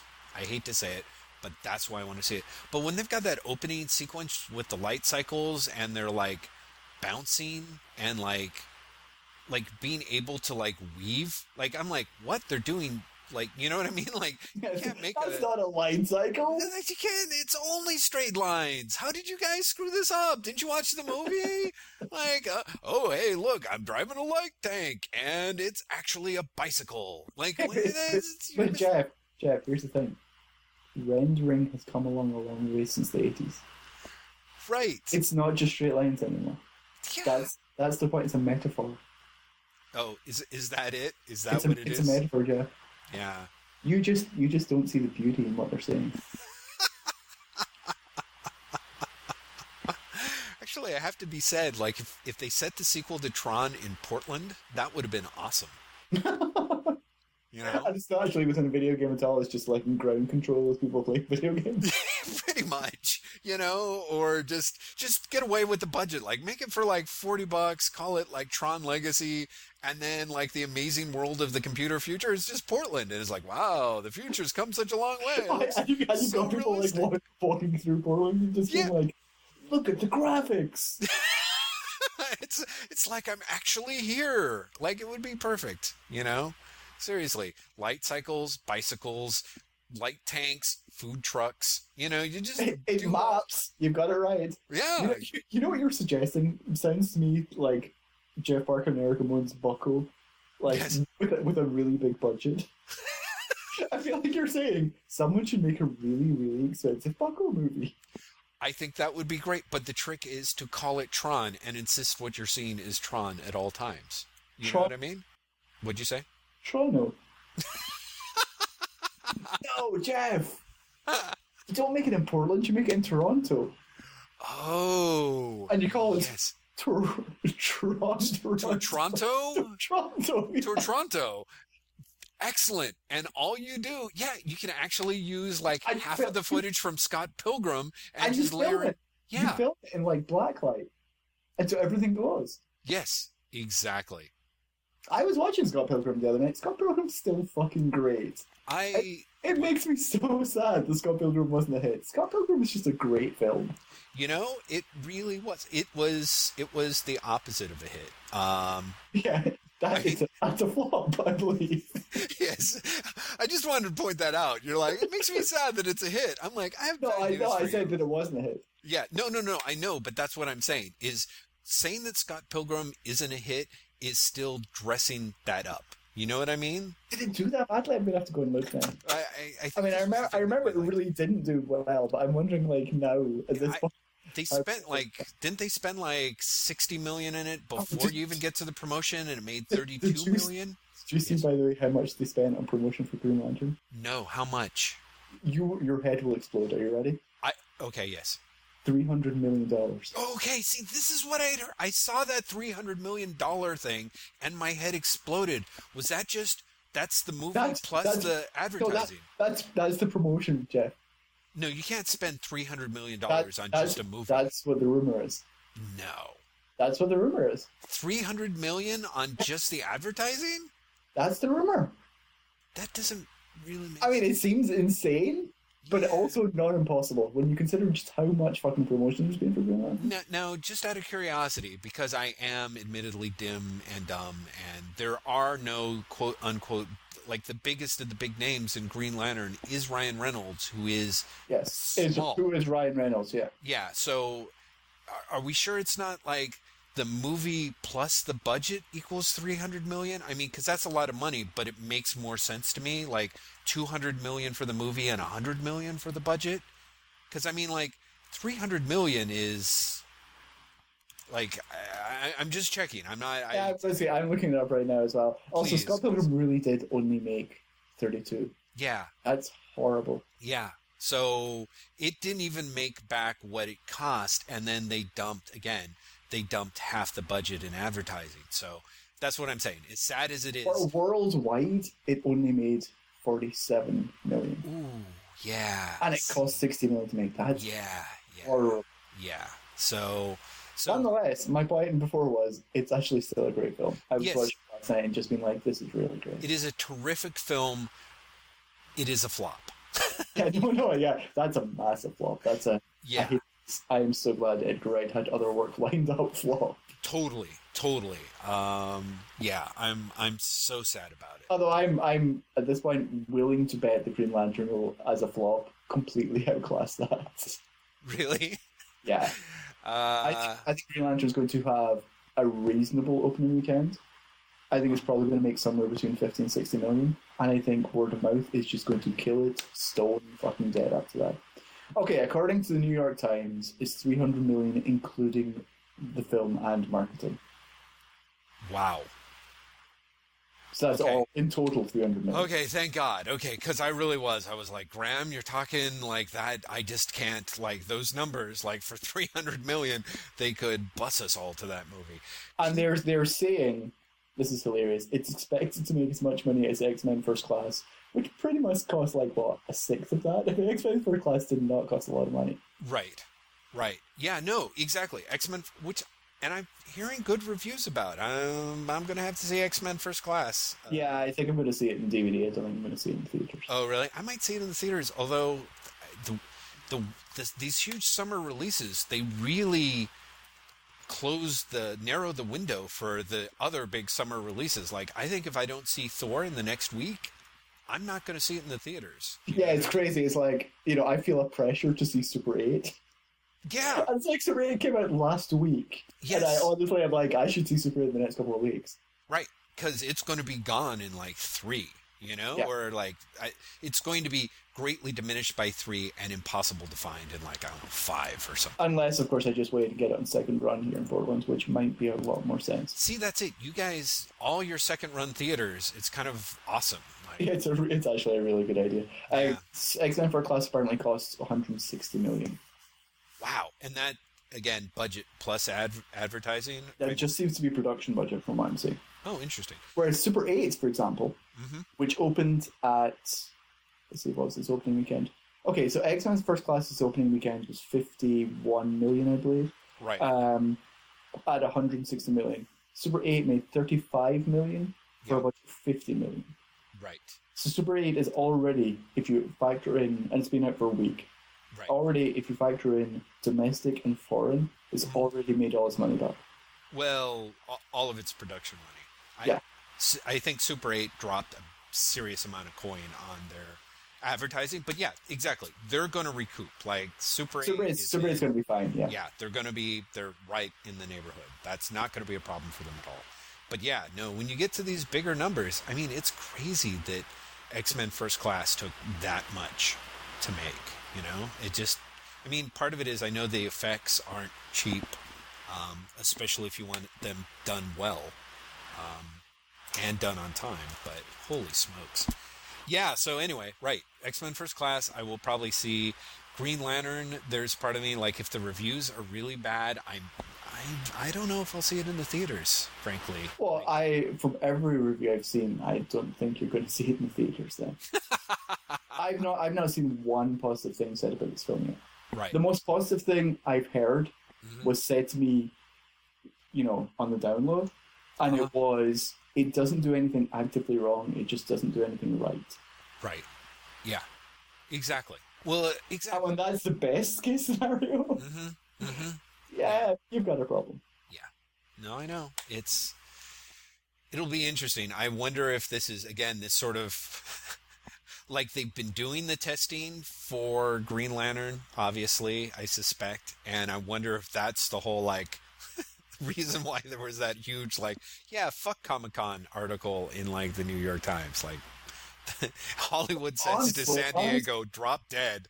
Honestly, thank God if that's true. Seriously, just think. Can you imagine, like, in, like, 3 or 4 years, we could actually, like, the idea that I could afford to attend Comic-Con, that I could actually get a hotel room. I'm incredibly amused at the idea, because Comic-Con sold out, like, before the end of Comic-Con last year. Yes. I love the idea that everyone who bought the tickets last year is going to be like, wait, the movie people aren't going to be there? I kind of love that. I like the idea that they're going to be like, wait, so the biggest media people are going to be here is like the cast of Chuck and people from ABC Family? What the fuck?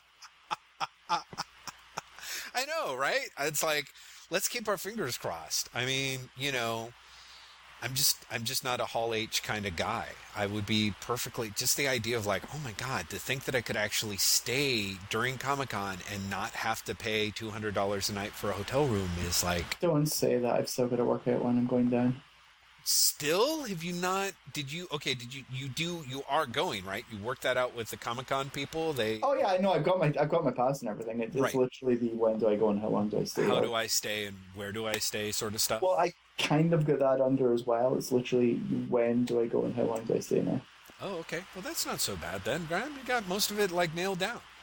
Douglas Wolk and I were talking about this yesterday, and we're both like, if someone would just offer to pay. But it's so funny because last year we both had people fighting over us. Right. Fighting over to pay for us to go. Yeah. And this year no one's paying.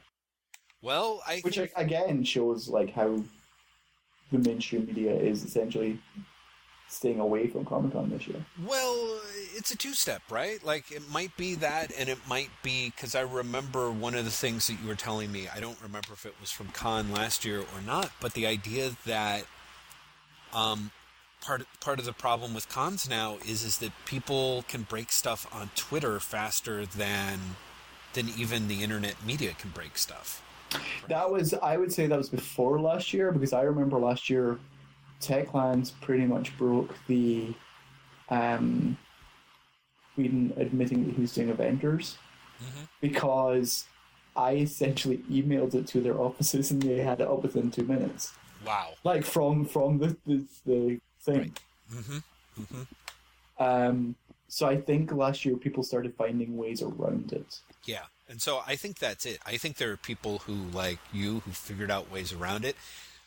I don't think those ways necessarily have filtered up to management. But maybe I'm wrong. Maybe you're right. Maybe it's just the mainstream media has cooled and no one's interested and everyone's burnt out. It's not worth the money to invest in it, but I think that means that just in another 2 or 3 years, San Diego will have something that will really turn everything around. In the sense of, like, all of a sudden people will be excited again, but just get it to a point where I can actually afford to go. That would be lovely. Yeah, so you're definitely not going this year. I'm definitely not going. Yes, I guess we're still actually talking on mic, despite the fact that it's been an hour and 45 minutes. No, we're still theoretically recording. So yes. Yeah, so I don't want to say, like, go out and, like, Graham, I'll admit this, I have no pants. I can't afford to go to San Diego. I'm not, I'm definitely not going to San Diego. It's just, it's listeners, let's start a Kickstarter right now. Please. What we should do is get the Kickstarter. Don't you tempt me. Don't you tempt me to start a Kickstarter to get you to go to San Diego. Me? Get one for you, man. You're the one that actually would be doing, like, the actual interesting reporting. Well, this is it. Maybe we should start a Kickstarter for us to go to San Diego. We'll just do exclusive coverage for Savage Critic. And, hey, listeners, if you think this is not the worst idea in the world, leave something in the comments, because we'll do it. Don't think we won't. It's true. We've got the passes. All we need are, like... The funny thing is, I actually got an email just before we got online asking me to moderate a panel. And I feel that starts to lock me into having to go for 5 days, to be honest. Because if I say yes now, I don't know when that panel's going to be. What's the panel? Can you I don't talk know. about it? I don't know. Oh, you were just asked. It was would you be available to moderate a panel email? Not this particular panel. That'd be great. It would be awesome if, like, you've been requested to, moderate DC A New Beginning. Oh, I'd moderate the shit out of that one. Oh, I have spent maybe the last week reading interviews with DC people and just been like, oh God, I wish I'd had that opportunity to talk to them. Oh, you fucked up that opportunity. so many people. I'd be like, really? You didn't ask them that? Really? Seriously? I know what these interviews are like. I know there's every possibility they try to ask them questions and get shut down. Right, and we're told specifically we will not be addressing that. Like, yeah. You can't ask. But nonetheless, there's so many interviews where I've just been like, really? I've become totally a backseat driver for the comics internet over this DC thing. Oh, I'm sure. I've seen so many articles where I'm like, that's just a waste of space, and that's getting so many hits, and it depresses me. Well, I have to say I didn't follow all the rest of the interviews, but I kind of felt that way about Heidi's. I was really like... All of them are essentially the same interview. Right, so they've got to all be pressed into that format, I guess. So, I mean, I can't really count it against them. There are some that... I know we will talk about this off mic. There are some who make the most of it, and some who quite clearly couldn't be arsed. Right. Well, speaking of which, sir, it is almost 4 o'clock. It is. It's been like an hour and 45 minutes. And theoretically recording. Yeah. Although, when you edit, it'll be interesting to see if, like, we say this at, like, the 90-minute mark, and everyone's like, where's that missing 15 minutes? He probably hasn't cut a lot out, listener. He's probably just cut, like, the gaps of us out. Why, have you had people actually, like, be all Zapruder film about the discrepancies there? Or? No, I haven't. But I just wonder that. Well, I think that one of these days we're going to do that. We're going to be like, we've been talking for 2 hours, and we'll have cut, like, a massive chunk in the middle. I'd already be like, it's a 45-minute podcast. What happened? Yeah, exactly. I've never had that big a jump, but there actually have been times where I said, well, we've been talking for 2 hours. And when I'm editing, I look at it and it's like an hour and 45 minutes. I'm like, you know, our listeners are grown-ups. They know what's going on. So, yeah. But see, what a lovely sign-off. We should come Our listeners are grown-ups. That's the best we can do. Listeners, we should come up with like a proper way of saying goodbye, shouldn't we? I was reading this thing the other day where people were like, you know, I want to listen to podcasts where they put a bit of showmanship into it, and it's not just two guys talking to each other. And I was like, oh crap. Right. That's totally what we do. So, you know, we should have some form of like thing. Like we should have, I don't know, like a song or catchphrases or something. Do you know that? Yeah, no, I've thought about this before, and it's always problematic for me because I feel like in order to do showmanship, you have to be showy, I guess, you know? Like, I really feel like our charms, such as they are, seem to be working for us, and the idea that we'd somehow dress it up with a degree of affectation, like, admittedly, I was still proud of myself for putting in the sad trombone for our last podcast when it crashed out. I was like, oh, this will be clever. But I really, you know, like, but apart from that, like, and let's face it, Graham, we've already had you given readings as Wolverine. You know, I'm sure I did something comedic at some point. I had that moment of like, God, should I work up some sort of shtick and bring back Alan Moore as a character? And oh my God, yes. You know, but yes. Yes. Okay, but only if you read from Wolverine comics every week. See, I think I couldn't do that voice again. It would kill me. I don't even remember how I did that voice. I don't remember the voice. I will send you the clip. It's awesome. Like, it's simple. Just drink some tea and honey afterward. It's worth it for the listeners, Graham. And by the listeners, I mean me. It was awesome. I loved it. So, anyway, listeners, yes. I hope that, if nothing else, my Wolverine impression was your entertainment for this episode. And made the whole, let's call it an hour 45 work. I hope that the fact that Jeff and I just completely went completely off topic multiple times, as we tend to do. Although, I would like to point out, I haven't talked about Cleanse, so I can't even remember who it was that was complaining about Cleanse, but you're welcome. Yes, no, it's true. I had that same thing of like, oh, right, we didn't mention it, which I was tempted to, yes. No, but we only mentioned it here to say that we didn't mention it, so yeah. I really can't remember who complained about it, but you're welcome. Yeah. And let's see, what else can we do to earn our worth here? I don't know, you don't... Is that it? Is that all we provide? Yeah, I mean, that's... Oh, shit, we should really work up something, Jeff. We should bring it. We should bring it. Yeah, essentially that is the idea, is we should, like, bring it. It should be brought by us. Yes. There should be bringing. There will come a bringing. I feel that should be like a tagline for a film. It will be brought. And actually, that's kind of a catchy title, I have to say. Like, maybe if, like, Paul Thomas Anderson had, like, made one of those You Got Served dance-style movies. You know? Oh my God, that'd be so great. It will be brought. You know, maybe with, like, Daniel Day-Lewis is, like, the teacher who raps and dances, who teaches them, you know, about... I want to live on Earth, Jeff, so badly. It is an amusing place to live, I'll give you that. But, the film sounds so much better.